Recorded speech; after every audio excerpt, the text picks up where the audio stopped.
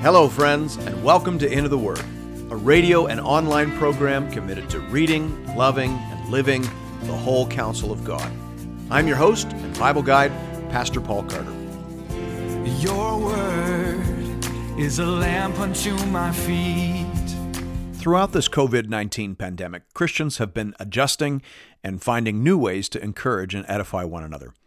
One of the things we're trying here at Into the Word is a live discussion program every Thursday evening at 8 p.m. Eastern Standard Time. The program is called Going Deeper Online, and in it I will facilitate a conversation about the previous week's readings in the RMM Bible Reading Plan with several of my friends and fellow users. If you join us live on the Into the Word YouTube page or the Into the Word Facebook page, you can submit questions, and we'll leave some space at the end of each program to address them. You can also send in your questions over the course of the week via the Facebook page. Whether or not we keep doing this after the end of COVID-19 or not, only the Lord knows. But it is a privilege to open the Bible together and to hear from one another what the Lord is saying through His marvelous Word. Thanks be to God. So without further ado, welcome to another episode of Going Deeper Online. Hey there, friends. Pastor Paul Carter here from Cornerstone Baptist Church in Aurelia and the host of the Into the Word podcast. And we are glad that you've joined us for another night of Going Deeper Online. I'm joined by some fabulous friends, my old friend, Pastor Mark Bertrand from Southwestern Ontario, Miranda Webster from the deep heart of Texas. We have Jesse Stewart from Glendale, Kentucky, and Pastor Peter Mahaffey from Toronto, Ontario, Canada. So welcome to you again. Thanks so much for being with us. Well, I did say that I wanted to get right into it, but before we do that, Miranda, can I get you to open us in prayer? Absolutely. Thanks Let's so much. pray. Father, your word says, as the deer pants for the water, so our souls pant after you. And we pray, Father, that you would make that true, that we would recognize our absolute need for you, that we need you more than we need breath, then we need water, then we need food to sustain us. We need your word to work in our hearts and our minds. So we pray, Father, that in this time that we spend together, that you would give us a revelation and understanding. You would illuminate your word so that we can understand, that we would have hearts to receive what you have to say and eyes to see and ears to hear. And we need your help to do that. Thank you that you've given us the Holy Spirit to help us, and your word, and just one another, the church, the gift of the church. And we thank you that you've allowed us to know you. It is in your good name we pray. Amen. Amen. Amen. Well, I want to get right into it this week. And one of the things that we didn't do in the first 2 weeks, this is our third attempt at this, and I imagine we'll figure something out every week. But one of the things I thought probably we ought to do to be helpful to our folks is introduce new books and new letters as we encounter them. For those of you who are just trying to figure out the RMM Bible Reading Plan, it's not rocket science. All Bible reading plans are good. Whatever plan gets you reading your Bible is the best one. But the RMM has some particular beauty and magic to it. It has us feeding in 4 different parts of the Bible every day. So it's a 4-column system. I think the first Bible reading plan I ever tried to do the plan was basically you read 4 chapters a day. And I started in Genesis. I think I was about 11 at the time. And I think I made it into about the 8th chapter of Leviticus before I decided that perhaps Bible reading plans weren't for me. But the beauty of the RMM Bible reading plan is it has you in 4 different places. And so that can help you get through books of the Bible that maybe are just a little harder for the first-time reader. But it also, over time, has this beautiful effect of showing you the interconnections, showing you how the Bible is an interrelated whole. I would challenge you. I'd almost want to give you $20 if you could do the RMM Bible reading plan for 4 years in a row and not be totally convinced that at the end of the day, the Bible has a single author, because that's just one of the things that you see over time. But as a result of being in 4 different places every day, almost every week, we are starting at least one new book or one new letter. And so I thought one of the ways we could be helpful is just by introducing those. So this was a funny week in that we started a bunch of new books and letters. So this is a perfect time to start this new habit. And one of the books that we ran across this week was the book of Numbers. And as Providence would have it, Brother Mark, you're preaching on Numbers right now. Is that right? I am, yeah. Yeah. So give us the 3 or 4 minute introduction to Numbers. What is this book about? Why in the world is it called Numbers? What a weird name for a book anyway. And why in the world would anybody living on the other side of the empty tomb be reading this book? I think if we used in our English Bibles the title that was given by the Hebrew Bible, it would be probably less daunting, because the Hebrew title is Into the Wilderness, which probably describes better. That sounds good. That sounds like a good name for a podcast. Yeah, Into the Wilderness. Actually, my sermon series is called Into the Wilderness, but it's called Numbers because it begins with 4 chapters of censuses, and there's a couple censuses closer to the end, and those tend to turn people off pretty quickly.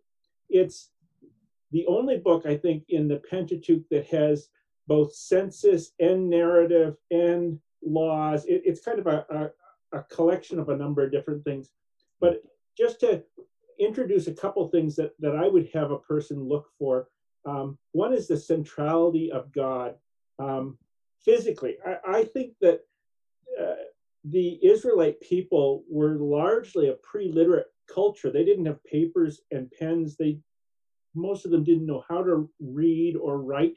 And so God gives them things in a visual sort of sense. And I think a lot of what God created in the tabernacle and all of those different symbols, he doesn't tell them this is what this means. I think it's intended to get the people talking and go, why do you think we do it that way? Why is this made of bronze and that's made of gold? And these bases are silver. And I think that's intentional. So I think it's good for us to be thinking those things before we go back to the commentary to see what the expert says. But the big thing I would say to you about the book of Numbers is it's a book of plot twists. I mean, if you didn't know the story, here the slaves of Egypt are brought out by the mighty powers of God, brought through the Red Sea. Pharaoh's back is broken. They're brought to the base of Mount Sinai. They're trembling with fear before the God who speaks. They get 10 commandments. They build a tabernacle. They set off in jubilation for the promised land. And a few weeks later, when they get there, the first plot twist comes. They won't go in. They accuse God, you're trying to kill us. And so they refuse to go into the promised land. And then the second plot twist is that when God sends them out into the wilderness for 40 years, not only does he keep them alive, they thrive. And that second generation that comes forth, their children, comes forth as a faithful generation that is ready to fight Og and Bashan and march into the promised land for victory. So there's twists and twists. But I mean, through the whole book, don't get turned off by those early censuses. Those have a purpose. But be excited because it's filled with great narrative. I mean, Moses whacks a rock and doesn't go into the promised land. 12 men go to spy on Canaan, 10 are bad and 2 are good. Balaam's donkey talks. The whole Balak, stop blessing them. Then he says, well, I'll curse you for free. All kinds of great stuff in Book of Numbers. Mm-hmm. Yeah, interesting, Mark. I was preparing a podcast for Psalm 78 today. And of course, in Psalm 78, Asaph basically he refers to this whole history. He says, there's a riddle, there's an enigma here. There is something to see, and he sort of tells the story in a couple sweeps. And he believes that a careful review of this story actually reveals this fundamental principle in our relationship with God. And so, even though we avoid this story, it is interesting what a pivotal role it played in the worshiping community in the Old Testament. Asaph was, David's worship leader. But then the Apostle Paul in 1 Corinthians 10, he tells us we should be reading it too. Yeah. These are written down as a warning for you. That's what Paul has to say. Yeah, absolutely. So important ground to cover there for us, even if it does feel a little bit foreign. And I don't know if anyone else wants to jump in there on Numbers, but another really interesting book that we encountered, although far shorter than Numbers this week, is the little letter Philemon.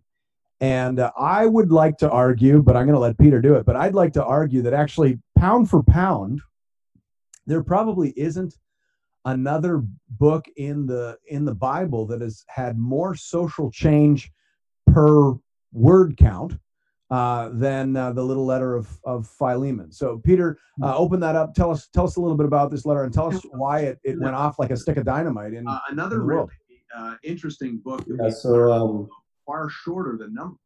So Paul wrote the letter with Timothy, but Paul's definitely the primary person in the letter. And he's if I were to give a theme to the letter, it's a short letter about reconciliation and the power of the gospel to transform relationships, specifically the dynamic of relationships between different powers, right? Different positions in society, so to speak. So Paul's writing to this fellow Christian, Philemon. He seems to be, from what Paul writes, a very godly man. The church seems to be meeting in his home, so he was probably a little bit more wealthy. Mm-hmm. But he writes to Philemon because somehow, and I don't know how this all came about, Onesimus, who is Philemon's slave, ends up getting away or escaping. And somehow he comes into contact with Paul, most likely in Rome, and he comes to faith while he's there. And Paul writes Philemon basically wanting to appeal to him and to plead with him in a very brotherly, affectionate way that I'm going to send Onesimus back to you, but I want you to embrace him as a brother and no longer as a slave because he's come to faith in Christ. So he says, for example, in verse 15 and 16, for this perhaps is why he was parted from you for a while, that you might have him back forever, but no longer as a bondservant or slave, but more than a bondservant, as a beloved brother, especially to me, but how much more to you, both in the flesh and in the Lord. So you see this incredible dynamic that Paul has with Philemon. And he begins the letter in verse 8 that he says, though I am bold enough in Christ to command you to do what is required, yet for love's sake, I prefer to appeal to you. So you see this beautiful relational dynamic between Paul and Philemon, but he's appealing to him to say, listen, this individual, Onesimus, who was a useless slave to you at one point, he's come to faith. He's been very useful to me here in Rome, and I'm sending him back to you because he's going to be useful to you again. No longer treat him as a slave, but as a brother. And he goes even so far to say in verse 17, receive him as you would receive me. So in the way you would receive the Apostle Paul, I want you to receive this slave of yours. So it's just this beautiful picture of what the gospel does, breaking down those barriers, so to speak. Now, Paul doesn't outright condemn slavery in the letter, but in light of the gospel, you can see that Paul's not really for it. I think what you could say is Paul undermines slavery without ever outright condemning it. He undermines it, but he doesn't necessarily condemn it. But I think what this does I think it's incredible that this letter, one, got into the New Testament canon in God's providence. But I think what it does is it begins to direct the church in the path of condemning slavery. And you see that in the next few centuries where several church fathers, several Christians are already condemning slavery. You have Christians who are buying slaves but then freeing them. Yeah. So I think this kind of lays the groundwork in that sense. Yeah, I wish I could remember the quote. I was doing some research recently on slavery, and one author that I read said that there's no country in the civilized world, in human history, that has outlawed slavery without having first embraced Christianity. In fact, I wonder if you know what? I'll check on this. I wonder if it was Rodney Stark in The Triumph of Christianity. I think it was. He had a whole section there. But certainly Christianity was understood as a subversive force when it came into contact with civilizations that made use of slavery. Mark, you were sort of remarking, I think it was last week, on slavery as it's treated in the Old Testament. Is that right? Yes. Yep. Yeah. It's a complicated topic.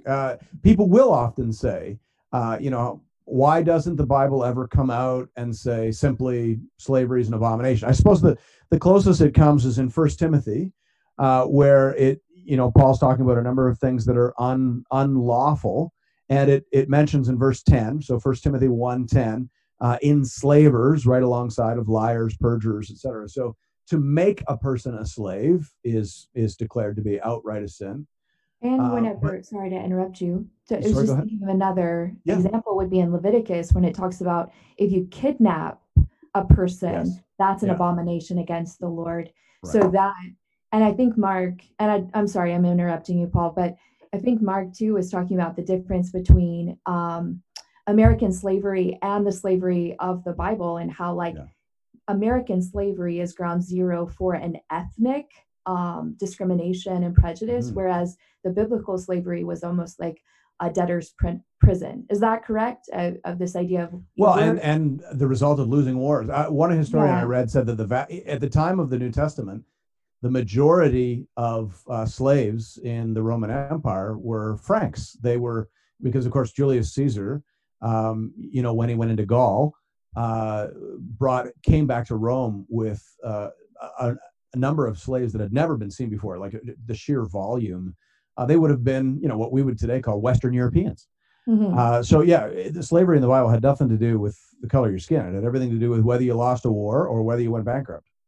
Well, and I think it's very important when we get talking about slavery in the Bible, there are complicated issues in Scripture and there are simple issues in Scripture. And I don't think we serve anybody well when we try to make complicated issues very, very simple. So anytime I have to talk about slavery, I say this is a complicated issue that probably can't be discussed in one sermon or in 15 minutes. But if you're invested and you want to take a look at how Christianity has impacted slavery, but I think it's always important to be upfront, which is why last week when we were talking about the Old Testament, to say, God does not forbid slavery and gives laws that inform the people on how slaves are to be treated.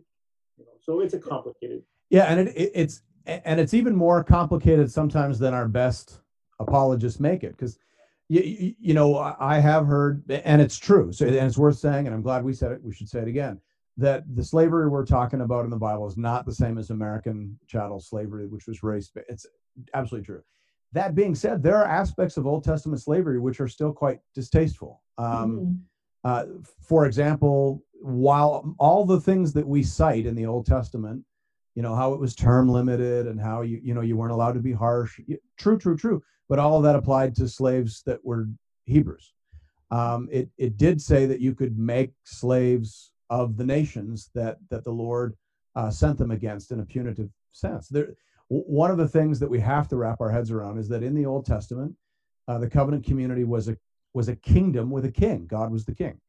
And they were the sword in the hand of the king, and they executed God's wrath on the nations. And sometimes that involved the total extermination of nations, and other times the enslavement of nations as greater and lesser expressions of God's judgment. And obviously, that doesn't apply in the New Testament. We are not a nation in that sense. We are people drawn from every nation. But the amazing thing of Philemon is that a rich, free man would be told to treat a slave now, not just as a brother, but as if he were the Apostle Paul, because he has come to faith in Christ. I mean, that does over time explode the entire rationale for slavery. It's marvelous. And it's interesting, like, Roman slavery was horrific, and it seems like even though Paul doesn't condemn it, he's trying to redeem it, in a sense, help Christians think about what does it look like to be light in this Roman world, because you have pagan Christians who have slaves, and the master and the slave are coming to faith. And that's why in Ephesians 6, right, where Paul talks about the relationship between masters and slaves, he tells the slaves to submit to their masters as unto the Lord, but then he also tells their masters to not be harsh with their slaves, because now they're both one in Christ. There's neither slave nor free, right? And what's interesting is that very on in early church history, you actually have some bishops in the church who were former slaves. That's right. Now, I mean, I've never been able to verify this, but there is a strand of church history. I don't know whether you call it church history, church legend, that Onesimus at one point was the bishop in Ephesus. Has anybody else encountered that in church history? I've never been able to verify.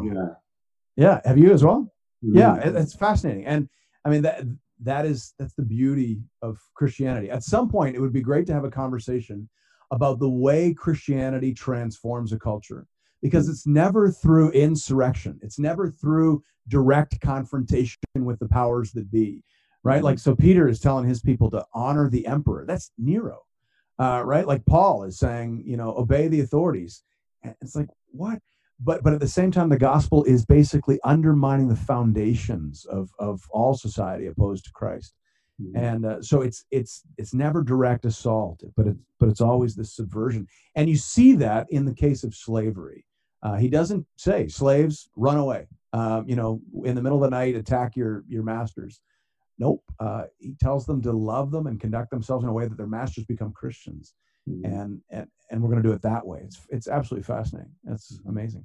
Now, Jesse, just to rope you in, you're preaching through Hebrews. You and I have had this conversation a couple times because we have some favorite commentaries in common. But how far into your Hebrews series are you? We're in the 10th chapter right now, halfway through. Perfect. So I'm taking you all the way back to chapter 1 to talk about stuff you've probably forgotten, or hopefully you can still remember. But Hebrews was one of the other books that we started, one of the other letters we started this week. Can you give us an introduction to this? This is one of my favorite letters, and I would argue one of the most relevant letters, again, in our time. Yeah, amen. Well, absolutely. The book of Hebrews is really a sermon about Jesus and how he's better. And so it's a great book that helps us understand who Jesus is. It says right all the way through that he's better than angels, better than Moses and Joshua. He's a better high priest who offered a superior sacrifice. He brings with him a better covenant. He grants deeper cleansing of the conscience. He restores access to God's presence in heaven through the veil of his flesh. He obtains a greater inheritance for us as his people. He's a better mediator, and the list goes on. Jesus is better. That's what Hebrews is all about. Should we vote on that? I agree. My hand is in the air. Okay, we're unanimous. Jesus is better. Amen. And so Jesus is better, and because of his superiority, we're exhorted not to fall away. Not to fall away, because he's also a judge. And the judgment that one would incur from falling away or apostatizing would be exponentially greater, eternal, than the judgment under the Mosaic covenant. But it's also a great book that helps us become good Bible readers. Hebrews really functions as inspired commentary on the Old Testament, and especially on Leviticus and the book of Psalms. And it teaches us how to read the Old Testament with new covenant eyes. And it helps us to see how the new covenant realities were really all foreshadowed and anticipated already in the Old Covenant. And we can look backwards in order to understand what we have now in Christ. So obviously there's so much more to this rich book, and I'm just scratching the surface, but that's Hebrews in a nutshell. Did you say you're in chapter 10, right? We're in chapter 10. Yeah. Is it so? I think it's true. I should have looked this up before I said it, but the book, or the Epistle to the Hebrews, also contains the longest continuous citation from the Old Testament in the New Testament. Isn't that true? Okay, you might be right. Yeah, from Jeremiah 31. Yeah, you're absolutely right. It is almost a commentary collection on Old Testament texts. It's absolutely marvelous. And part of the concern is for people, when we talk about falling away, specifically it's falling away back into Judaism. And that's part of its relevance today, is that there are in every generation, there are Christians who want to fall back into the ritualism, into sometimes the mysticism of Judaism. One of the main directions that people fall away from Christianity is backwards into Judaism, or a Judaizing version of Christianity. Right. So its relevance, it's one of those letters that is new every morning. Absolutely. Yeah, right on. Well, so as I mentioned, we encountered a ton of new books and new letters this week, and perhaps the most controversial of those, in terms of its meaning or what it's all about, is the Song of Songs, or the Song of Solomon. They can't even agree what it should be called. Song of Songs. I'll take a stab at this one, but then you guys can jump in and correct and clarify whatever I've said wrongly. But I think a decent argument can be made that there is no book, maybe other than the book of Revelation, there is no book in the Bible, the meaning of which is more debated than Song of Songs. Interestingly, the two main options are: is this a book about marriage, or is this a book about Jesus? Or said another way, do we read this in a straightforward manner, or do we read this allegorically? And interestingly, while we have a real distaste for allegory today, The majority interpretation across history was that it should be read allegorically, that it was a love story about God's love for his covenant people. That's the way the Jews understood it. The majority of Jews, in fact, one of the best ways to get in trouble if you were a rabbi back in Old Testament times was to suggest that the Song of Solomon was actually an erotic poem, a love poem. That could get you in big trouble. The standard interpretation was that it was about Yahweh's love for Israel. Christians, by and large, went with that as well, and the majority of interpreters understood it as an allegory, an allegorical poem expressing, Christ's love for the church. However, there's always been a minority opinion that it was, in some sense, a love poem, and that's starting to become, again, I would say that is now, or that's now for the first time, the majority opinion of scholars. And while I think some folks struggle with the idea of allegory, I think probably the best way to understand it is that it's both. That on one level it is a love poem. It seems that Solomon, even though he had many wives, and most of those marriages were political, right? They were alliances, geopolitical marriages, as opposed to romantic marriages. But somehow, in the providence of God, he ended up falling madly in love with one of his wives and had a torrid love affair with this young girl to whom he was married. And that's interesting too. He fell in love with his wife. He was married first and fell in love next, which I think is interesting in and of itself. But then I think there is a sense in which the Song of Songs is also to be understood as an allegory of God's love for his bride. And if that is the case, then Song of Songs is by no means the only book in the Bible to make use of that metaphor. The metaphor of God being a husband and his people being the wife. I mean, you see that in Hosea, you see that in Ezekiel, you see it in the New Testament.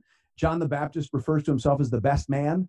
Jesus is the groom, the church is the bride. The Apostle Paul refers to himself as a friend of the groom, almost a matchmaker. He says in 2 Corinthians 11:2, I feel a divine jealousy for you, since I betrothed you to one husband to present yourself as a pure virgin to Christ.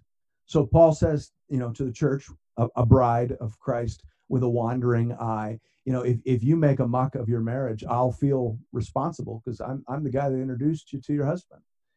So again, this metaphor is everywhere. So I would be of the opinion that it's both, that it is a celebration of love between a husband and a wife, and it is simultaneously an allegory about Christ's love for the church. Okay, that's my interpretation. That's my introduction.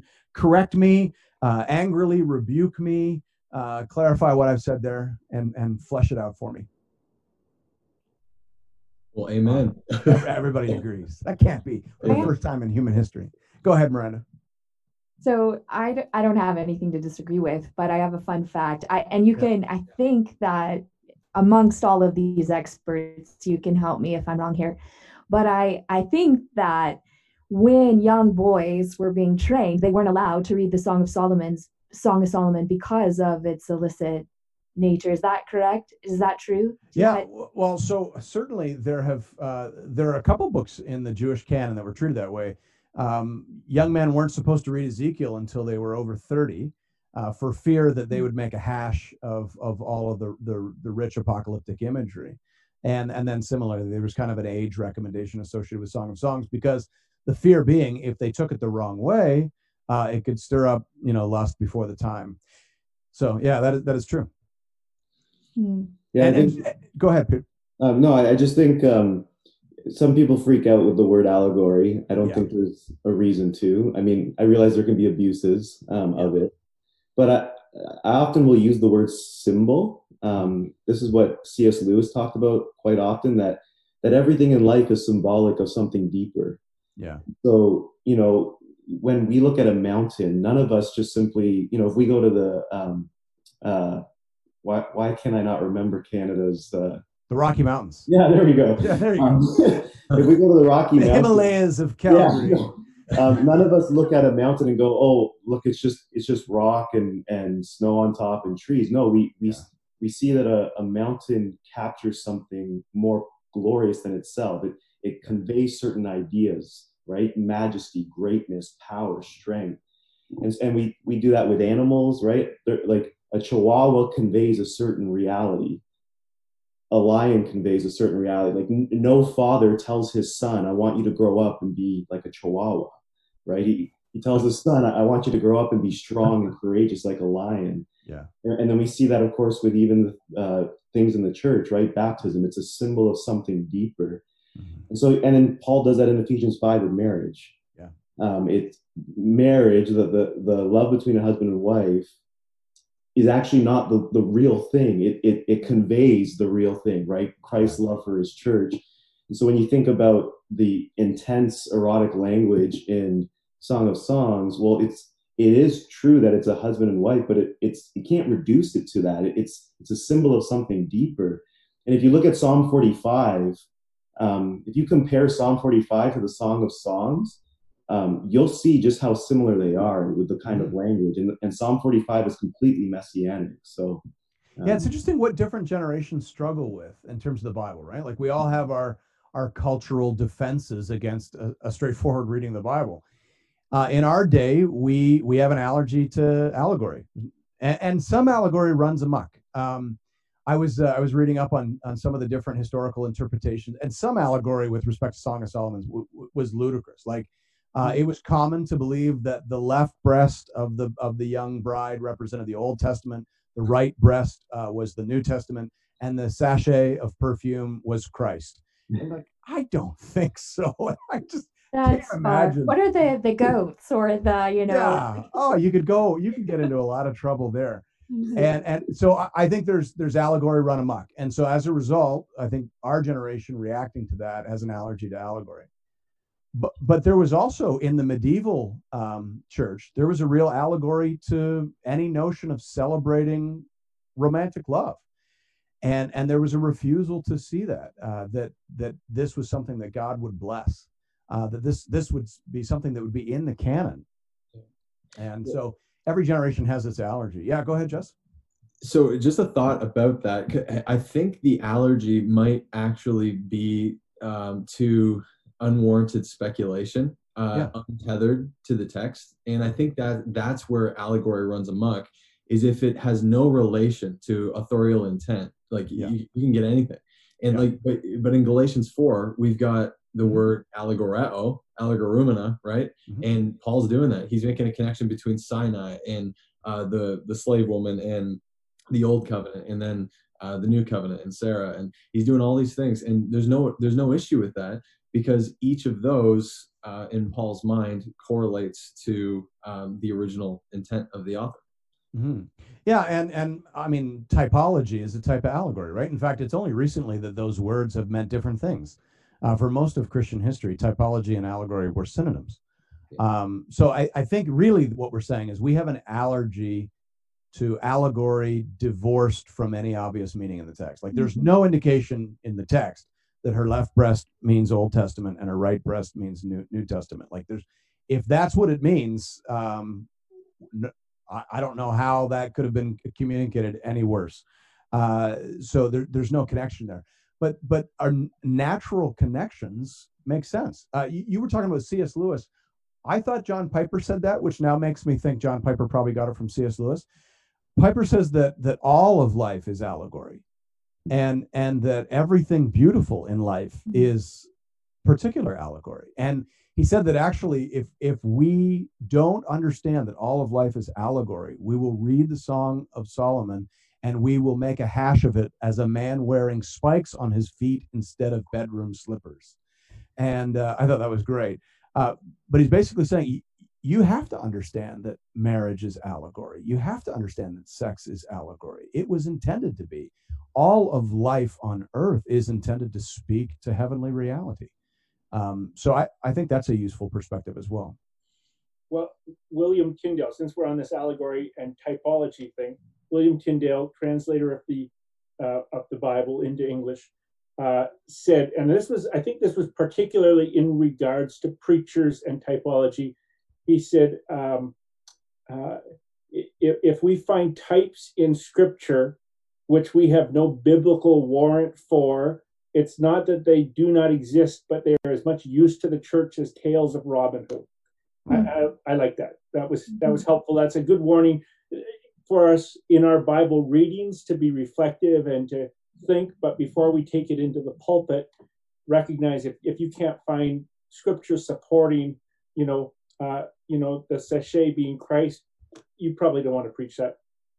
Now, we're a bunch of pastors and a doctor, so we are probably speaking with a level of assumption that might not be helpful. Anybody just want to give a street level definition of typology? Sure. Let me do that. I'm living in Numbers, Leviticus, and Exodus right now. I always define typology as the shadows that are cast by the New Testament, and they're cast backwards into the Old Testament. And anytime you have a shadow, if you know my shadow, if you go for a walk with me on a sunny day, I have no neck. The reality is I do have a neck, but my head looks like a block of wood because the shadow is sometimes distorted. Sometimes it's really long, sometimes it's really short. But the shadow, it indicates that there's a reality that has cast that shadow. And so when we see a type is pointing towards an antitype, or the fulfillment, the one who will be greater, the one who will be better. And true types in Scripture are there on purpose. Mm-hmm. God actually sowed them there, planted them there with intent, which actually makes those types, the primary purpose of them is the antitype. The secondary purpose is what they're serving in the text. Yeah, good. Anyone else want to throw something in there that would be clarifying for the average Bible reader? Because if I would say this, a lot of evangelicals today don't understand typology simply because they don't read the Old Testament. Eventually, you're either going to figure out what typology is, or you're going to stop reading the Old Testament, because the Old Testament is an encyclopedia of types, right? Maybe the simplest way to understand them would be illustrations in advance. They're stories or patterns or themes that prepare us to recognize and celebrate Christ. So the whole sacrificial system is typological. And that type lands on Christ, that typology lands on Christ when John the Baptist points at Jesus and says, "Behold the Lamb of God who takes away the sin of the world." Boom. Illustration in advance, Jesus. Anyone else want to jump in there and explain typology? Go ahead. Maybe another example that you could use is 1 Corinthians 10, 1-6. And we're talking about, Israel passed through the Red Sea. They were baptized. What is the greater baptism that is spoken of here? It's this baptism that we receive at conversion. Israel drank from the rock in the wilderness. They were drinking from Christ. And the rock was Christ, yeah. From whom the living waters flow. So that's the Son gives the Holy Spirit. And in Greek, the Apostle Paul uses these Old Covenant events as a type for the New Covenant people. Yeah. The Exodus from Egypt illustrates our new Exodus from sin. It illustrates our conversion, our salvation. Mm-hmm. And so there's escalation. There's a greater instance of in the New Testament. Right on. Well, I hope that's helpful. The whole goal of this Going Deeper program is to help people get more out of their Bible reading. So I would imagine if you weren't familiar with typology and how allegory functions, you have found the Old Testament inscrutable. So hopefully that's very helpful. I think, unless I missed any, that's all the new books and letters we encountered this week. Is that right? Yeah. Perfect. Mm-hmm. So I want to actually go back then to Hebrews, Jesse. So get ready. You can jump in again. But there's something at the start of the book of Hebrews that I thought actually helped us out with something we started talking about last week. So Hebrews 1:1-2 says this: "Long ago, at many times and in many ways, God spoke to our fathers by the prophets. But in these last days, he has spoken to us by his Son, whom he appointed the heir of all things, through whom also he created the world." So, Jesse, you were talking about how there's almost a sense in which Hebrews is a collection of apostolic commentaries on Old Testament texts. And here, the relationship between the apostolic New Testament and the works of the prophets, the Old Testament, is kind of spelled out for us. The apostles don't say those Old Testament prophets got it wrong. You don't need the Old Testament. They didn't even know God. They were a bunch of goat herders in the desert. Oh my goodness, don't listen to them. Doesn't say that at all. He says the prophets were the way that God spoke. So when the prophets spoke, God spoke. Mm-hmm. When the Old Testament speaks, That's the word of God. Hmm. But then they say, but now, so there's a ramping up. There's a yes, but even more so. But now in these last days, God has spoken by his son. The Greek actually there is in his son, en huios, right? In son. And so it's Jesus now, the apostolic Jesus, the apostolic gospel about Jesus. That is the definitive declaration of God. So there's the sense in which they're saying Old Testament, yes, it's inspired, authoritative, it's the word of God. And more so this word about Jesus. Is that a useful way of thinking about the relationship between Old Testament and New? It's not wrong, right? It's yes and more, or yes and better. Is that helpful? I think so. And I think Dr. Tom Schreiner is actually really helpful here in his Hebrew commentary. He says the words of the previous era are authoritative as the word of God, but they must be interpreted in light of the fulfillment realized in Jesus Christ. Yeah, really good. So the law and the prophets are still God's word, but they foreshadowed some good things to come, especially Jesus Christ. And so all the Bible's God-breathed and useful. All of the law and the prophets are still God's word, but they foreshadowed and anticipated the fuller and complete revelation to come. And of course, this revelation has come through the Son himself. You sound very Lutheran. That's that sounds very much like Martin Luther's Christological hermeneutic, right? Like Luther said that. So what's that? I promise I'm Baptist. I don't want to get you in trouble with your church, right? I think, I don't think the Baptists would disagree with Luther there when he said that Scripture is the cradle wherein Christ is laid, right?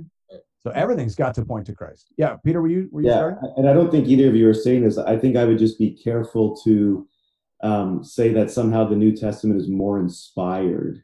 I would be careful with using more in that way. Yeah. How would we capture the sort of progressive movement to clarity? Like, so St. Augustine would say, that the Old Testament is the New Testament hidden, or the New Testament in shadow. The New Testament is the Old Testament revealed. So there's this movement from shadow to clarity. How would you capture that progression then? Yeah. So the first thing that comes to my mind, it's like having, a handheld flashlight, and then when you come to the New Testament, it's a spotlight. So more light. Yeah. So, or you're driving your car, you got your headlights on, and you can see in front of you, but then when you turn your high beams on, you can see a lot wider and a lot further. So you agree with the more, but you're saying that more needs to be carefully More attached. has to do with clarity. I don't think clarity. More has to do with it's somehow more inspired. Oh, yes. No. Okay. I was trying to figure out where you're going. I love that. I treat both as completely inspired. Absolutely. Yeah. Yeah. They're both ultimately maximally inspired. Right. But there is a increasing clarity as we move into the New Testament. Is that agreed? Yeah, absolutely. Good. Yeah. There's Pastor Paul, there's some illustration that you've used in the past about the cave, and I don't know if it's yours or if it's someone else's. I stole it from Augustine. Okay, just like Piper stole it from Lewis. We're all thieves. I mean, you're not Augustine, come on, or Augustine, depending on who you're talking about, right? Grass or I think there's a difference between the way Canadians say it and Americans, but yeah. Augustine, yeah. Would you tell that? Because I've found that to be so very helpful when thinking about this. Well, yeah. So Saint Augustine said that the Old Testament is the New Testament concealed. The New Testament is the Old Testament revealed, and then went on to sort of speak about a cave. The revelation of God is like a cave. Everything was there in the Old Testament. All the treasures were there. But as Peter said, but the illumination was lesser. It's like a candle in a cave. But with the New Testament, it is as though the sun has dawned in the cave, and now everything is clear. There's nothing new there, but it is all seen in perfect relief and clarity. Yeah. Thanks. I always like that. Well, yeah. Thank you, St. Augustine. Well done, sir. Yeah. Probably got that from Plato. He probably stole it from C.S. Lewis too. We all steal from C.S. Lewis. All right. Well, there's also something else I wanted to actually, Peter, this was your idea, and I think it's really helpful. And Jesse, you alluded to it as well. The epistle to the Hebrews, that might be an interesting question for you as well. Who wrote Hebrews? But the epistle to the Hebrews is a fantastic opportunity to talk about the New Testament use of the Old Testament. In just the first chapter, he takes verses from the Psalms. Is it Deuteronomy? He quotes from the Law, the Prophets, and the Psalms, and applies all of it to Jesus. Some of it very intuitively, where you would say, "Oh yeah, obviously that text is about Jesus," and then some of it not so intuitively. So, help us understand how the New Testament uses the Old Testament, and how everything in the Old Testament, Law, Prophets, and Psalms, ultimately relates to Jesus. And not just the Law, Prophets, and Psalms, also the writings. 2 Samuel 7:14 is quoted here. I think probably the simplest way we can talk about it is escalation. And when we're talking about typology here, is that Jesus is the greater David, who's not just a son, he is the Son of God. Jesus is the king who will sit on the throne of Israel forever. Jesus is the one who receives the promises of the Davidic covenant. So if you notice, 2 Samuel 7:14, which is quoted here, is spoken of who? David. And the Psalms are speaking of who? David. And yet, who is the greater David to come?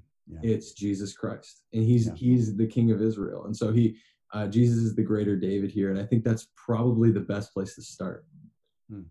Anyone else want to jump in on that? I think, so this kind of goes back to the allegory thing, but I think it's important, and I've kind of been on a journey in the last year wrestling through this kind of thing, because I've realized that how I was taught hermeneutics, the writer of Hebrews goes against everything I was taught. He undermines some of the principles that I've been taught, in the sense of you would never read Psalm 45, 6 and 7, and conclude that that's speaking about Christ apart from Hebrews. You're just never able to do it. So authorial intent is true, but I actually believe that there's two authors. There's the human author who has a specific intent, and there's also the divine author. And the divine author actually often has a deeper meaning to a text.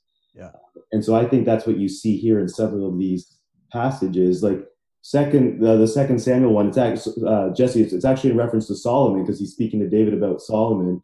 And right after this verse, he mentions the iniquity of Solomon.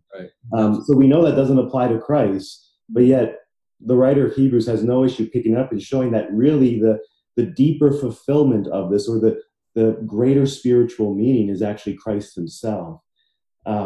So I've been wrestling through some of this, and I'm still on a journey with it, but understanding that yes, we're looking for the authorial intent, but there's more than one author to every book in the Bible. Have you interacted a little bit? That's brilliant. And to be clear, when we talk about there being one author of Scripture, that's not to deny there are two. Meaning what you encounter when you do the RMM is the sense that the Holy Spirit is ultimately behind all of this, which is exactly what you're saying. In 1 Peter 1, verse 10, it says this: concerning this salvation, the prophets who prophesied about the grace that was to be yours searched and inquired carefully, inquiring what person or time the Spirit of Christ in them was indicating when he predicted the sufferings of Christ and the subsequent glories. It was revealed to them that they were serving not themselves, but you, in the things that have now been announced to you through those who preach the good news to you by the Holy Spirit sent from heaven. So there, Peter says, the funny thing is, these Old Testament prophets often, first of all, they didn't understand what they were saying. Like sometimes they said some things and they're like, I wonder what that means. And they studied their own writing. They wrote it down in the morning, and in the afternoon, they're highlighting it and making notes and going, I have no idea what that means. But it was revealed to them that they were serving not themselves, but us. And so Peter actually says, more important, more ultimate than how the original readers understood that is how you understand it now in the Holy Spirit on the other side of the empty tomb. That is something that is often not properly emphasized in hermeneutics classes. Yeah. I mean, even in Hebrews 10, and I don't know if Jesse, you got there yet, but that incredible statement about where he quotes from Isaiah, Psalm 40 in Hebrews 10, verse 5, where he says, consequently, when Christ came into the world, he said, and I think based upon the context, he's saying Christ said this: sacrifices and offerings you have not desired, but a body you have prepared for me. In burnt offerings and sin offerings you have taken no pleasure. Then I said, behold, I have come to do your will, O God, as it is written of me in the scroll of the book. When you go to Psalm 40, it's David speaking. Mhm. The writer of Hebrews takes it and says, no, it's Jesus speaking this. It's Jesus who's come to do the will of his Father. And so it's like, whoa, like what is going on here? And that's often even what Augustine does with the Psalms over and over again. He shows that there's several places in the Psalms where it's almost as though the human author is invited into this divine conversation between the Father and the Son. And he conveys those words, but it's actually the Son speaking or the Father speaking, right? Yeah. It's this beautiful dynamic, and I'm still kind of wrestling through it because I'm starting to see it a lot more now as I go through the scripture. I don't know if any of you want to jump in on that or give your best resource, because we want to be helpful to people. An accessible resource, meaning something that my mom could read, or something that the person sitting in the third row of your church could read, that would help them understand the New Testament use of the Old Testament. Anybody? I don't know an accessible one. I think for pastors or guys who are females or men who are studying theology, I think I just read this, Interpreting Scripture with the Great Tradition by Craig Carter. That was helpful. Yeah, there it is. What are you holding up? Oh, was that on your desk? Wow. You guys hang out? Yeah, I know. I have it on my desk right now as well. So. Wow, good. That's fantastic. Good. I found that book very helpful. Now, it is philosophical at points, so it might be hard for the average reader. But I don't know, Jesse, if you'd have anything else to recommend more lay person. Jesse is digging through his book cabinet. This is awesome. This won't make sense to the podcast listeners. From typology to doxology by Naselli. So Andy, is that Andy Naselli? Andy Naselli. So that was good. Helpful one. It actually goes through New Testament usages of Old Testament passages, and then it walks through the apostolic hermeneutical principles. So good. All right. I was gonna say that to kind of think about this too, just to put my 2 cents in, is that I've been drawn to biblical theology, and I think that biblical theology is basically a portion of what we're talking about, which I'll explain is like it's an unfolding of a scroll. And so when we look at the way that the scripture is written, we have to think of it as it was being written at the time, and then there are layers to it, right? So we look at like Numbers and we read it for the original audience then, and then we look at it through the kingdom perspective, and then we look at it through the perspective of the church, and then for our time now. And then of course the cross, ultimately the cross, and how that shades everything, either looking forward to the cross or looking back to the cross. And it's almost like an archaeological dig of like the layers of the soil of the time and understanding the scripture in that way. And I have found that series, the Silver series, I have one up here, but it would be a bit of a reach to get it. I can't remember the name of them, but they will take a topic and we'll look at it. The New Testament, I know the one you're talking about. Yeah, New Testament theology. Yeah. Journal of New Testament Theological Studies. Oh, there we go. He's like Google. You like throw something at Pastor Paul, and he gives you the answer. But so those topics are really helpful, because even kind of like going back to like Song of Solomon, when we were talking about that, not necessarily if it's allegory or is it marriage, but like the Bible has a sexual ethic all throughout, and we see that unrolling and becoming clearer and clearer throughout. Sometimes it's very clear and it doesn't change from the old to the new. But like, or slavery, you could do this with topics, but then there are other redemptive ideas that are growing like a snowball throughout. Yes, that's one of my favorite analogies, the snowball. It grows and grows and grows until it finally lands on Christ. Yeah, good. Hey, we had a question from a listener just while we were jibber-jabbering there away about Hebrews. One of the listeners sent in a question asking what we thought about the authorship. I suppose I assumed that folks didn't want to ascribe it to the Apostle Paul, or that they were aware that isn't common anymore. Others can be surprised by that, even offended by that. So let's take a couple minutes and talk about that. Who wrote the Epistle to the Hebrews? I have no idea. Sorry, go ahead. There you go. I was just going to make a joke. It was definitely a woman. That's what I was going to say. I have no idea, but I've heard. Thanks, Rob Bell. Appreciate that. I've heard one person. Who's the host of this? Interesting theory. I've heard one person give a really interesting theory. So I forget his name in that Paul was trained under in Acts. Oh, Gamaliel? Yeah, so I've heard someone say, because he would have been so immersed in the Old Testament. I mean, Paul knew the Old Testament inside and out. I've heard someone say to me that Paul converted him and then he wrote the book of Hebrews. I've never heard that one. He has no grounds for it.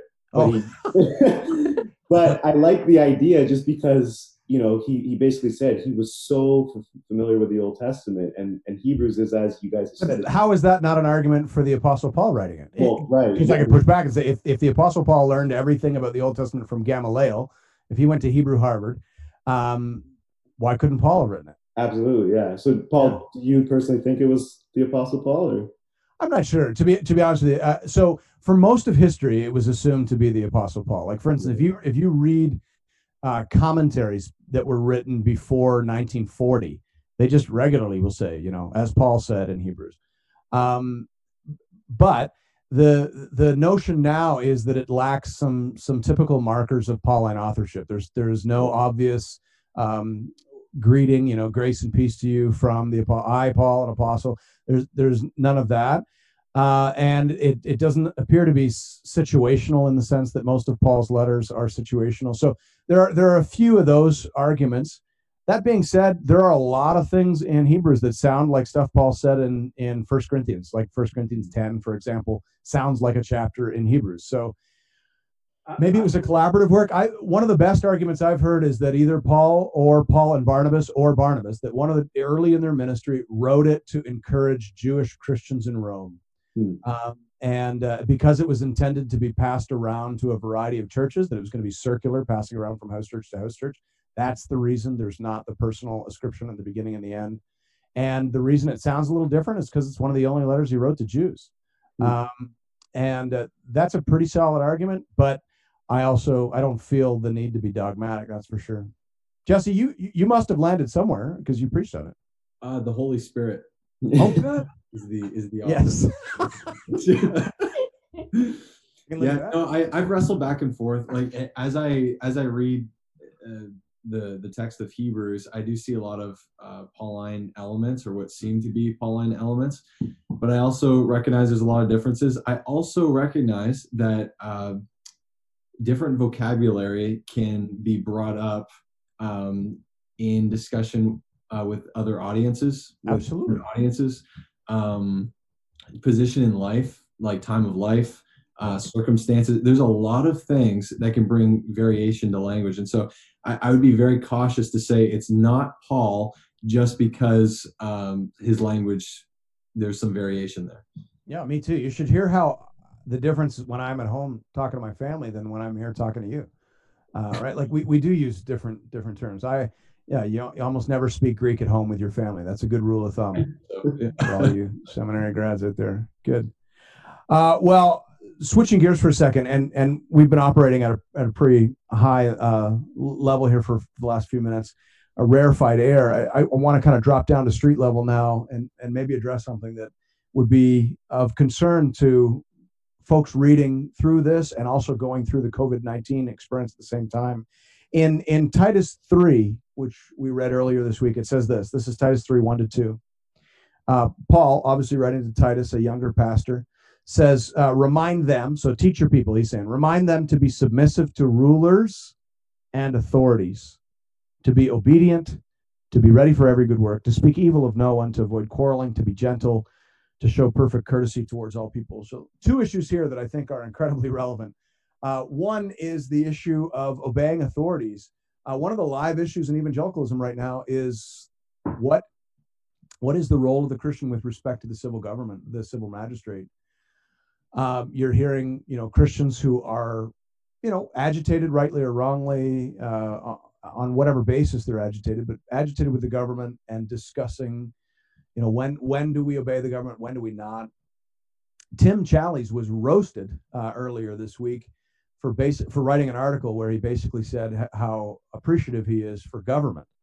And there's almost a growing sense in evangelicalism, particularly south of the border, that if you are thankful for government, you're sinning. that we are almost obligated to have an antagonistic attitude towards the government, which seems to be flatly contradicted, by verse 1 there. So help me understand why we're feeling the way we're feeling right now, and maybe press this text back on me so that I understand. I'll go for sure. I think there are grounds for biblical civil disobedience, and they're rooted in the scripture when there's a direct violation of God's authority or God's command or God's law. And we have examples of that in the scripture that show us and model that, right? We've got Old Testament and New Testament examples of being civilly disobedient. So you've got like Shadrach, Meshach, and Abednego refusing to bow to Nebuchadnezzar, or the New Testament, the apostles refusing to worship Caesar. I don't think we have the biblical ground at this point, and maybe I'm wrong, to be disobedient to our ruling authorities or to break the law, because there's not the equivalent to like worship me. So you're saying there's a line, there's a standard, there's a red line wherein Christians would be obligated to exercise civil disobedience, but we're not there yet. Is that? That's right. Yeah, exactly. And I think it's either in Titus or in Timothy where he says, live quiet, submissive, gentle lives. And that's the role, I think, that the majority of the time Christians should be a good citizen and be models to their society and to do good for the society in which they're placed. And so right at this moment, that we haven't gotten to the point of the government saying, worship me. I don't think, but maybe others would disagree with that.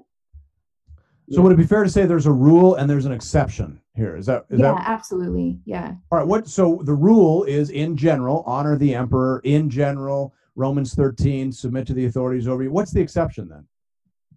The exception, I would say, is when the government claims an authority it doesn't have and places that authority upon people. So when the government says you can no longer worship God or you can no longer gather as saints, of course, not in this situation of COVID-19, but in the general, regular norms of life, that's when they've taken an authority that they haven't been given from God. So just to play devil's advocate, and it's not even that much of a stretch. Mark and I are smiling at each other because one of our friends is already suggesting we're at this line. But what if somebody said, hey, Hebrews 10 says, do not forsake the assembling of yourselves together. The government has just told us to forsake the assembling of ourselves together. So we have an obligation to obey God, not the government. What do you say there? Yeah. So I would say a few things. So I think one, Hebrews 10 is not dealing with a context of a pandemic breaking out. Secondly, Hebrews 10 is, I think, primarily dealing with an exhortation to believers who don't want to gather. Right. I don't think any of us are in a place where we don't want to gather. We want to gather, but because of our current circumstance, we can't gather, at least at this point. One of the major concerns I have, and this came up in a meeting I was with other pastors the other day, is I don't know where this comes from, but there just seems to be amongst Christians this ungodly suspicion of political authority always. Yeah. And what's interesting is we were in this conversation with Paul Martin and a few other pastors yesterday, and Paul talked about how all these texts that talk about submitting to authorities, they're always connected to our witness of the gospel. And so Paul makes this direct connection between your submission to the authorities impacts your witness of the gospel into a lost world. And so I don't know where this ungodly suspicion comes from that we always think the government is out to do evil. Now, I realize power corrupts and often the government can do evil, but the reality is, Paul seems to argue in Romans 13 that the government is actually there to punish evildoers and to reward those who are obedient. So I don't know how we address that in our Christian circles, but it just seems to be very prevalent where everything is suspicion towards the government. Jesse, if you don't mind, I'd love to pull you in on this, because both you and Miranda have experience living and ministering on both sides of the border. Is this issue equally complex on both sides of the border? Is it more complex? Because we're different cultures, right? And I'm wondering if this issue is half the embedded in the moment and half embedded in the culture. I'd love to hear your perspective on that. Yeah, I know Miranda's lived down here a lot longer than I have, so I might defer to her after this. But I certainly I think there's a suspicion of government among a lot of Christians that I've spoken to. This is just one step down a slippery slope to losing all of our freedoms and all of our rights, constitutional rights, and our religious rights. And so I think there has been some suspicion of government that, the Democrats are, they're targeting churches. They're calling it Andy Beshear, our governor. I heard there was a huge firestorm online about this, about how, King Bashir has kind of said ex cathedra, I'm mixing analogies here, but he's kind of said from the throne that churches can't gather, and he actually called them out, churches. And so he's come under a lot of assault from Christians because of that. So I think there is, at least in Kentucky, from what I've seen, a suspicion of the governor. I think people generally understand, like most people understand, that there needs to be something that we have to do in terms of our large gatherings for the love of our neighbors. But I do think that there is a growing suspicion the longer this quarantine extends. Miranda, and not only are you from, most of your life in ministry is in the States, but in Texas, where I would suspect they have a more independent streak. Do you notice a different approach here? Oh yeah, I would say like Texas is equivalent to Quebec. So if you think of like how Quebecians would, that's not the right way to say it. I can't remember. Quebecers, but when you're from Texas, you can say it however you like because you'll shoot us. Yeah, I'm hearing right now. That's what I also get asked a lot. Kidding. Go ahead. Yeah, guns, Trump, and no. I would say like in Texas, they would have a strong they have a strong sense of independence as well. And actually, the governor there is going to start slowly opening up non-essential businesses, and on Friday, and then May 20th. So they're already moving towards that. There are a few states that have already done that. I think Tennessee and Arkansas. And so the other thing too to keep in mind is like Canada is huge in land, but small in population. Yeah. And so it's hard to compare the two. And then like the cultures are different. And then there is a sense in some ways that, and the approach to government is different too. I mean, they're similar, but then they're different as well. Like, and I don't know enough about like politics and government to really tease it all out fully. I wonder if some of it is just that we've never been in charge, so we don't have the trauma of losing our influence. Like Canada, Canada's political history, the nation of Canada is basically a compromise between Catholics and Anglicans, right? Like evangelicals were never really factored in. And so we've never had any influence. We've never had any authority. And so the law, we're not dealing with the loss of primacy in the same way that evangelicals south of the border are. United States is a historical oddity. It's founded by the Puritans, right? I mean, there is a sense in which it's the evangelical homeland, but now it's not. And so when something's taken from you, there's a trauma. If you never had it in the first place, there's not. So I mean, that I wonder if that contributes to some extent. Yeah, probably, I would say, and just political alliances and things like that. So like thinking of Kentucky and what the governor there did and calling out churches versus like basketball games, there was a clear distinction there of basketball games can meet, but churches can't. Or I think police officers were going to take down the driver's license or the plates on cars for those who were doing like a drive-in service. So there's some like true overreaching power struggle between, ruling governing authorities that are taking more than they should. But then there is a sense, kind of like what we said, is that ultimately the government is there for our good, and recognizing that to have order rather than chaos, to have justice and truth rather than, the lack of justice, and seeing it as God ultimately, if there are and there will be people who are corrupted by their power, that God will hold them accountable, and keeping that eternal perspective of, if you want to be like, vengeance is mine, saith the Lord, and like resting in that and knowing that if there are things that are overreaching, that the Lord will take his vengeance and we don't have to be the long arm of justice.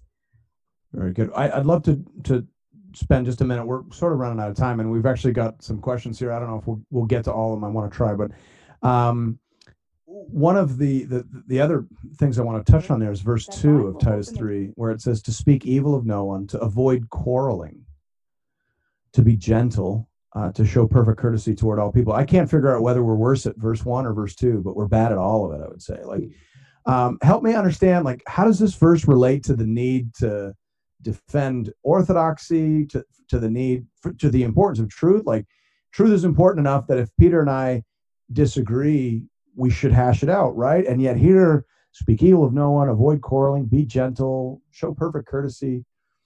Help me understand this, and help our listeners figure out how to live this out at street level.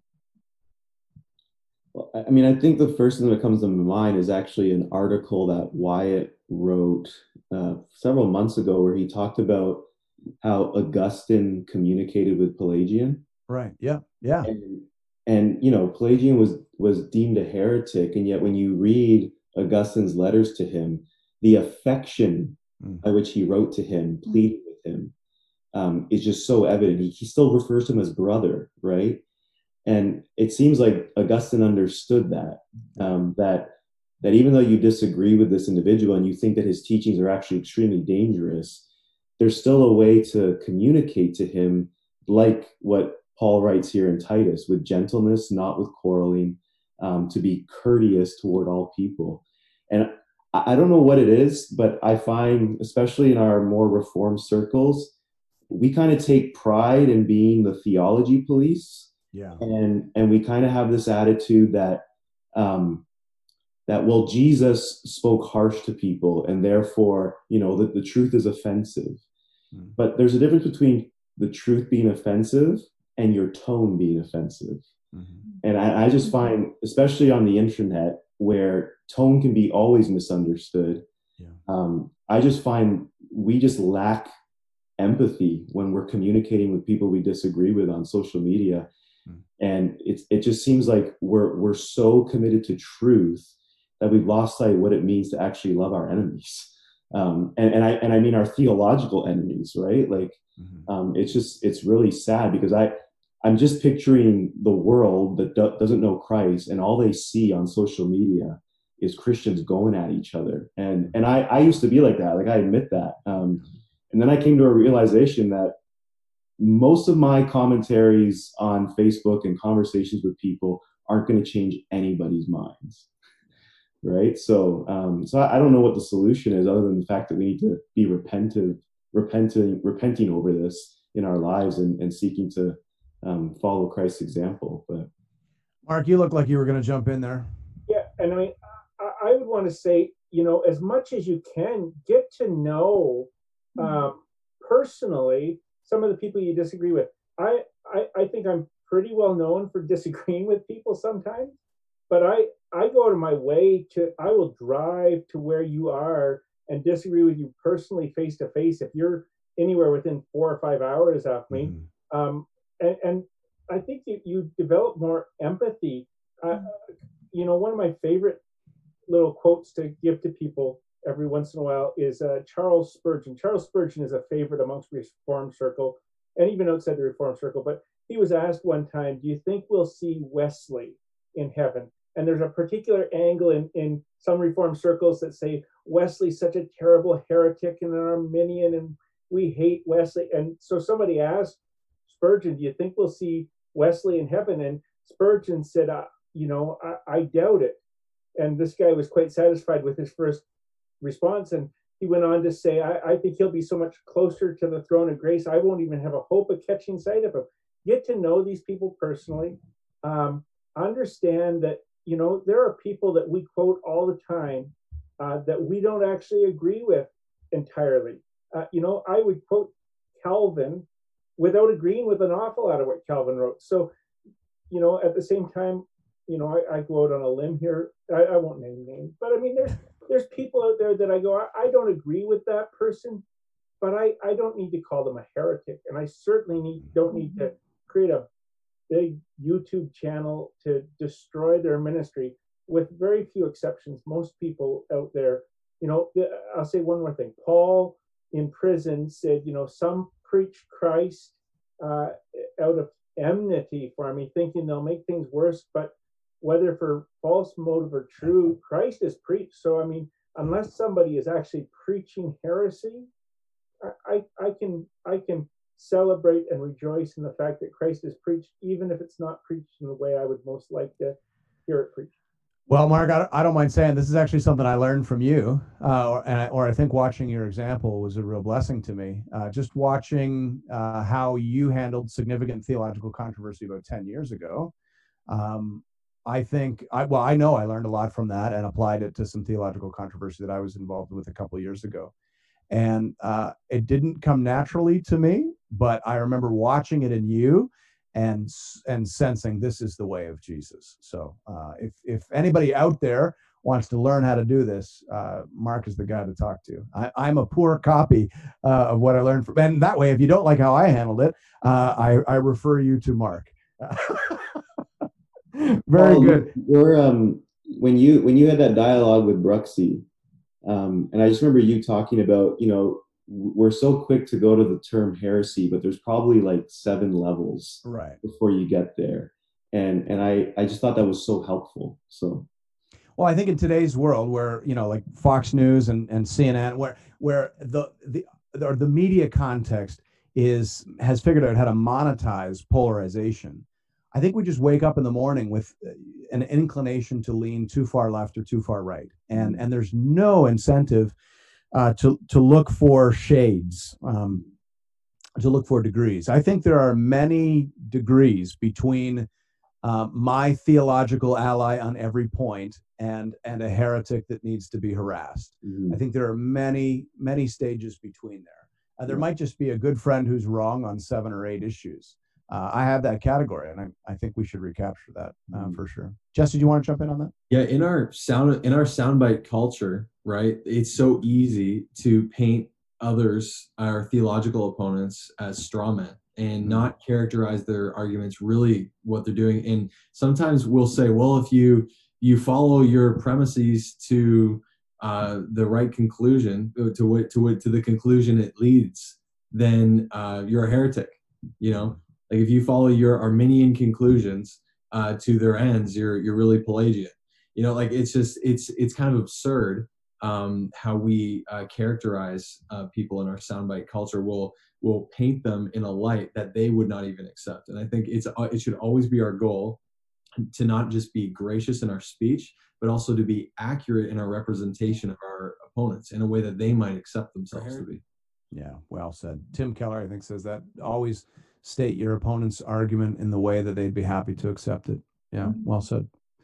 We're running out of time, but I'd love to at least get this question here. I want to be thankful to the people are sending in questions now, which is great.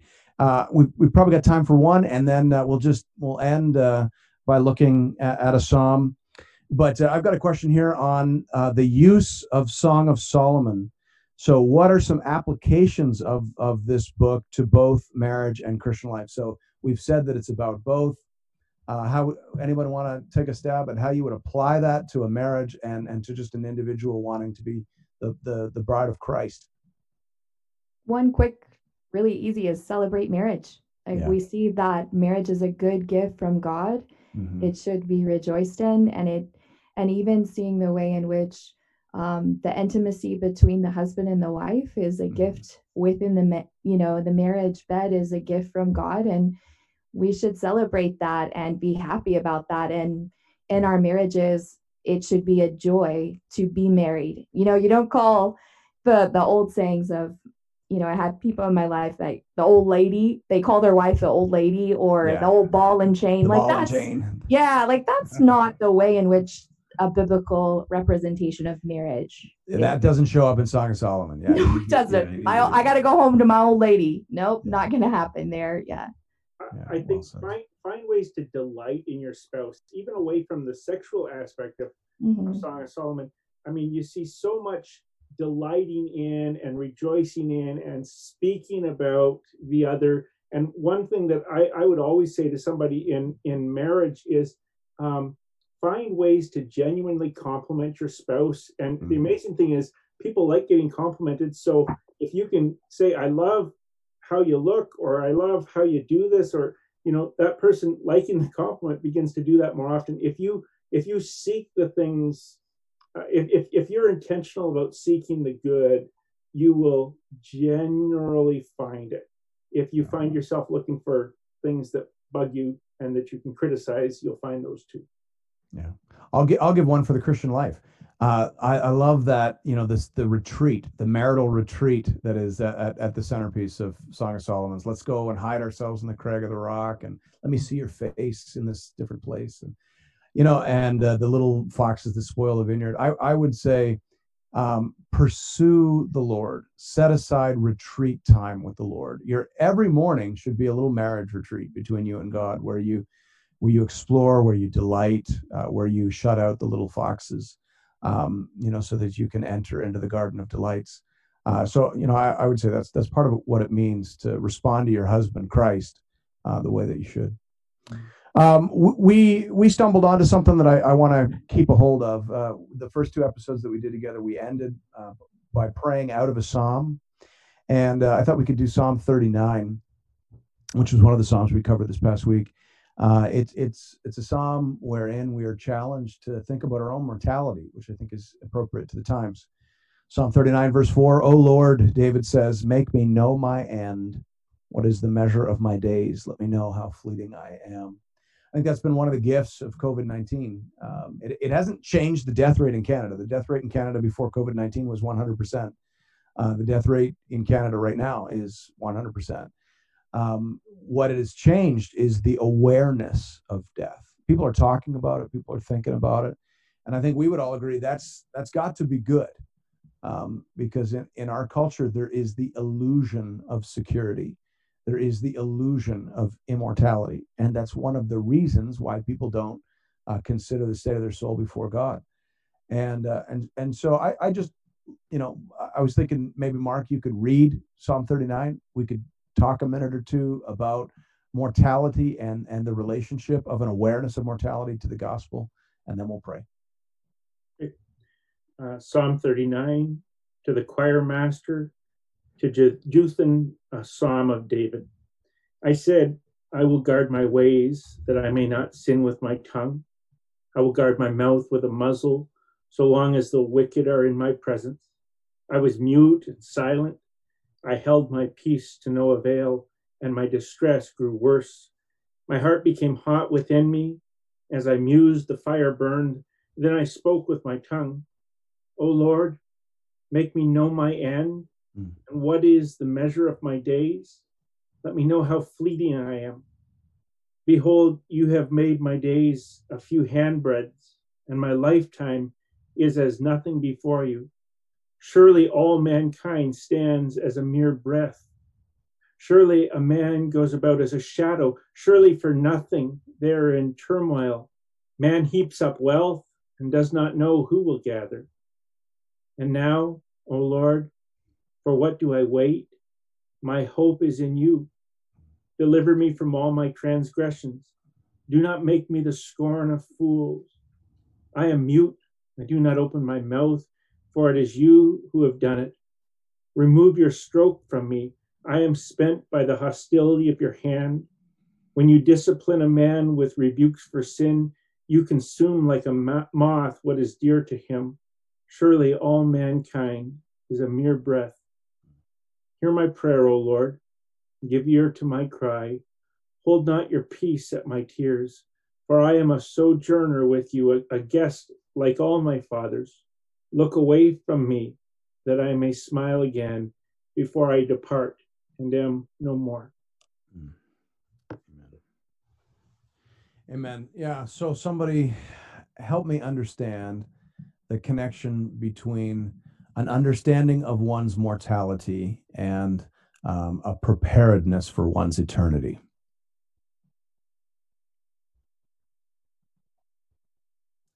Is it Ecclesiastes that says, let us number our days that we may gain a heart of wisdom?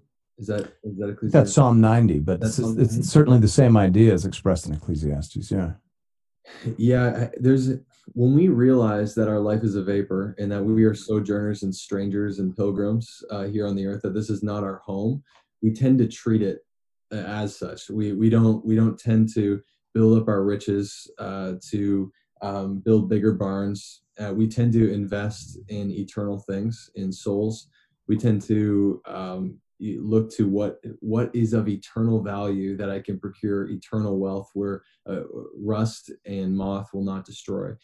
And what am I pursuing with my life? Am I obeying the Lord? Am I following his commandments? Am I obeying the great commandment to love my neighbor, to love God, love my neighbor, and then also to go and make disciples? How am I investing my time here while I'm a pilgrim? So I think realizing that your home is not here is a result of recognizing your mortality, and that your eternal home will be later. No, that's good. That's a good word. I think Hebrews 11, the great cloud of witnesses, what is so powerful about that passage is that all of those individuals are what you could call heavenly minded. Mm-hmm. They're completely focused on the hope that's to come.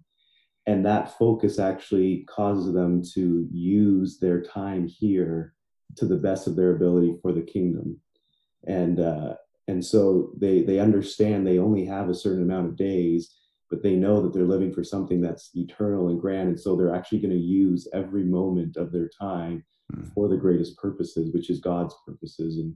And so I think our mortality, it should cause us to reflect and go, how do I want to use however many days God has given me? And if COVID-19 has said anything to us, there's no guarantee that I'm going to live to 80. Yeah. In fact, I had my daughter 2 weeks before everything was shut down. And though I wasn't worried for my daughter, it actually made me have to think about my daughter's mortality. And it made me realize that we are so convinced that that our children will outlive us. Yeah. But there's no promise of that. And to face that reality, and then to know, okay, but we have this eternal hope, and I'm living in light of that eternal hope, should drive us and motivate us to make the most use of the time, to redeem the times, Paul says. That's good. Mark, was it you? Did you say last week, I think it was you, that John Owen had 11 or 13 kids and only one of them lived to adulthood? Was it you that mentioned that? Yes. If it wasn't you, it's still true. Whoever it was, maybe that was in a different conversation, but I can never remember whether John Owen had 11 or 13 kids, but he had many children and only one of them lived to adulthood. And he outlived that child. She died in adulthood. But there's a sense in which living in that context, a context where you can't escape your own mortality, people die, loved ones die, forces you to think about eternal things, ultimate things. In Psalm 90, where Moses says, "Who considers the power of your anger?" Like, who really stops to think about why it is that our lives are a breath? Why are we not eternal? Why does something so beautiful as human life, why does it come to an end? And mortality gets us thinking about things that matter, ultimate things. And if that happens, if that's the result of COVID-19 in our Canadian, upper middle class, super secure, neighborhoods, then it will have been a gift from God. All right. Well, let's use that then to pray and just to pray for our neighbors, to pray for their salvation, that they'll feel the ground shaken underneath them, and they'll want to build their lives on the rock, who is Christ. So let's do that. Our Heavenly Father, we can thank you for everything. We can thank you even for COVID-19. Lord, we can mourn with those whose lives have been devastated by this pandemic. We can ask you to comfort them and be gracious to them. And even still, we can thank you for it. Lord, if it unsettles our neighbors, if it causes them to consider the power of your wrath, the devastation of human sin, the horrific impact of our separation from you. And if that consideration leads to an appreciation of Jesus Christ upon the cross, then, Lord, it will have been worth it. And we would pray that work. We would pray it applied to everyone in our neighborhoods, that our neighbors would be unsettled. Not that they would be knocked down, not that they'd be destroyed, but they'd be shaken and wakened to the insecurity of their situation, and they would shelter under the blood of the Lamb. Lord, that's our great prayer. And we ask that you do it, and that you would let our eyes see it. We ask that in Jesus' name. Amen. Amen. Well, thank you for being with us. We used all of our time. One of my sort of commitments is that we won't go past 9:30. It's 9:29. I think we should ride this right to the end. But we had a lot of ground to cover. We introduced a lot of books. Hopefully this was useful for you. And thanks for sending in some questions. We'll get better at getting to all those questions and anticipating them. But thank you. Thanks for being with us. And God willing, we'll be here next Thursday again at 8 p.m. on the Gospel Coalition Canada Facebook page, the End of the Word Facebook page, and the End of the Word YouTube page. Thanks for being with us. God bless. We'll see you again next week.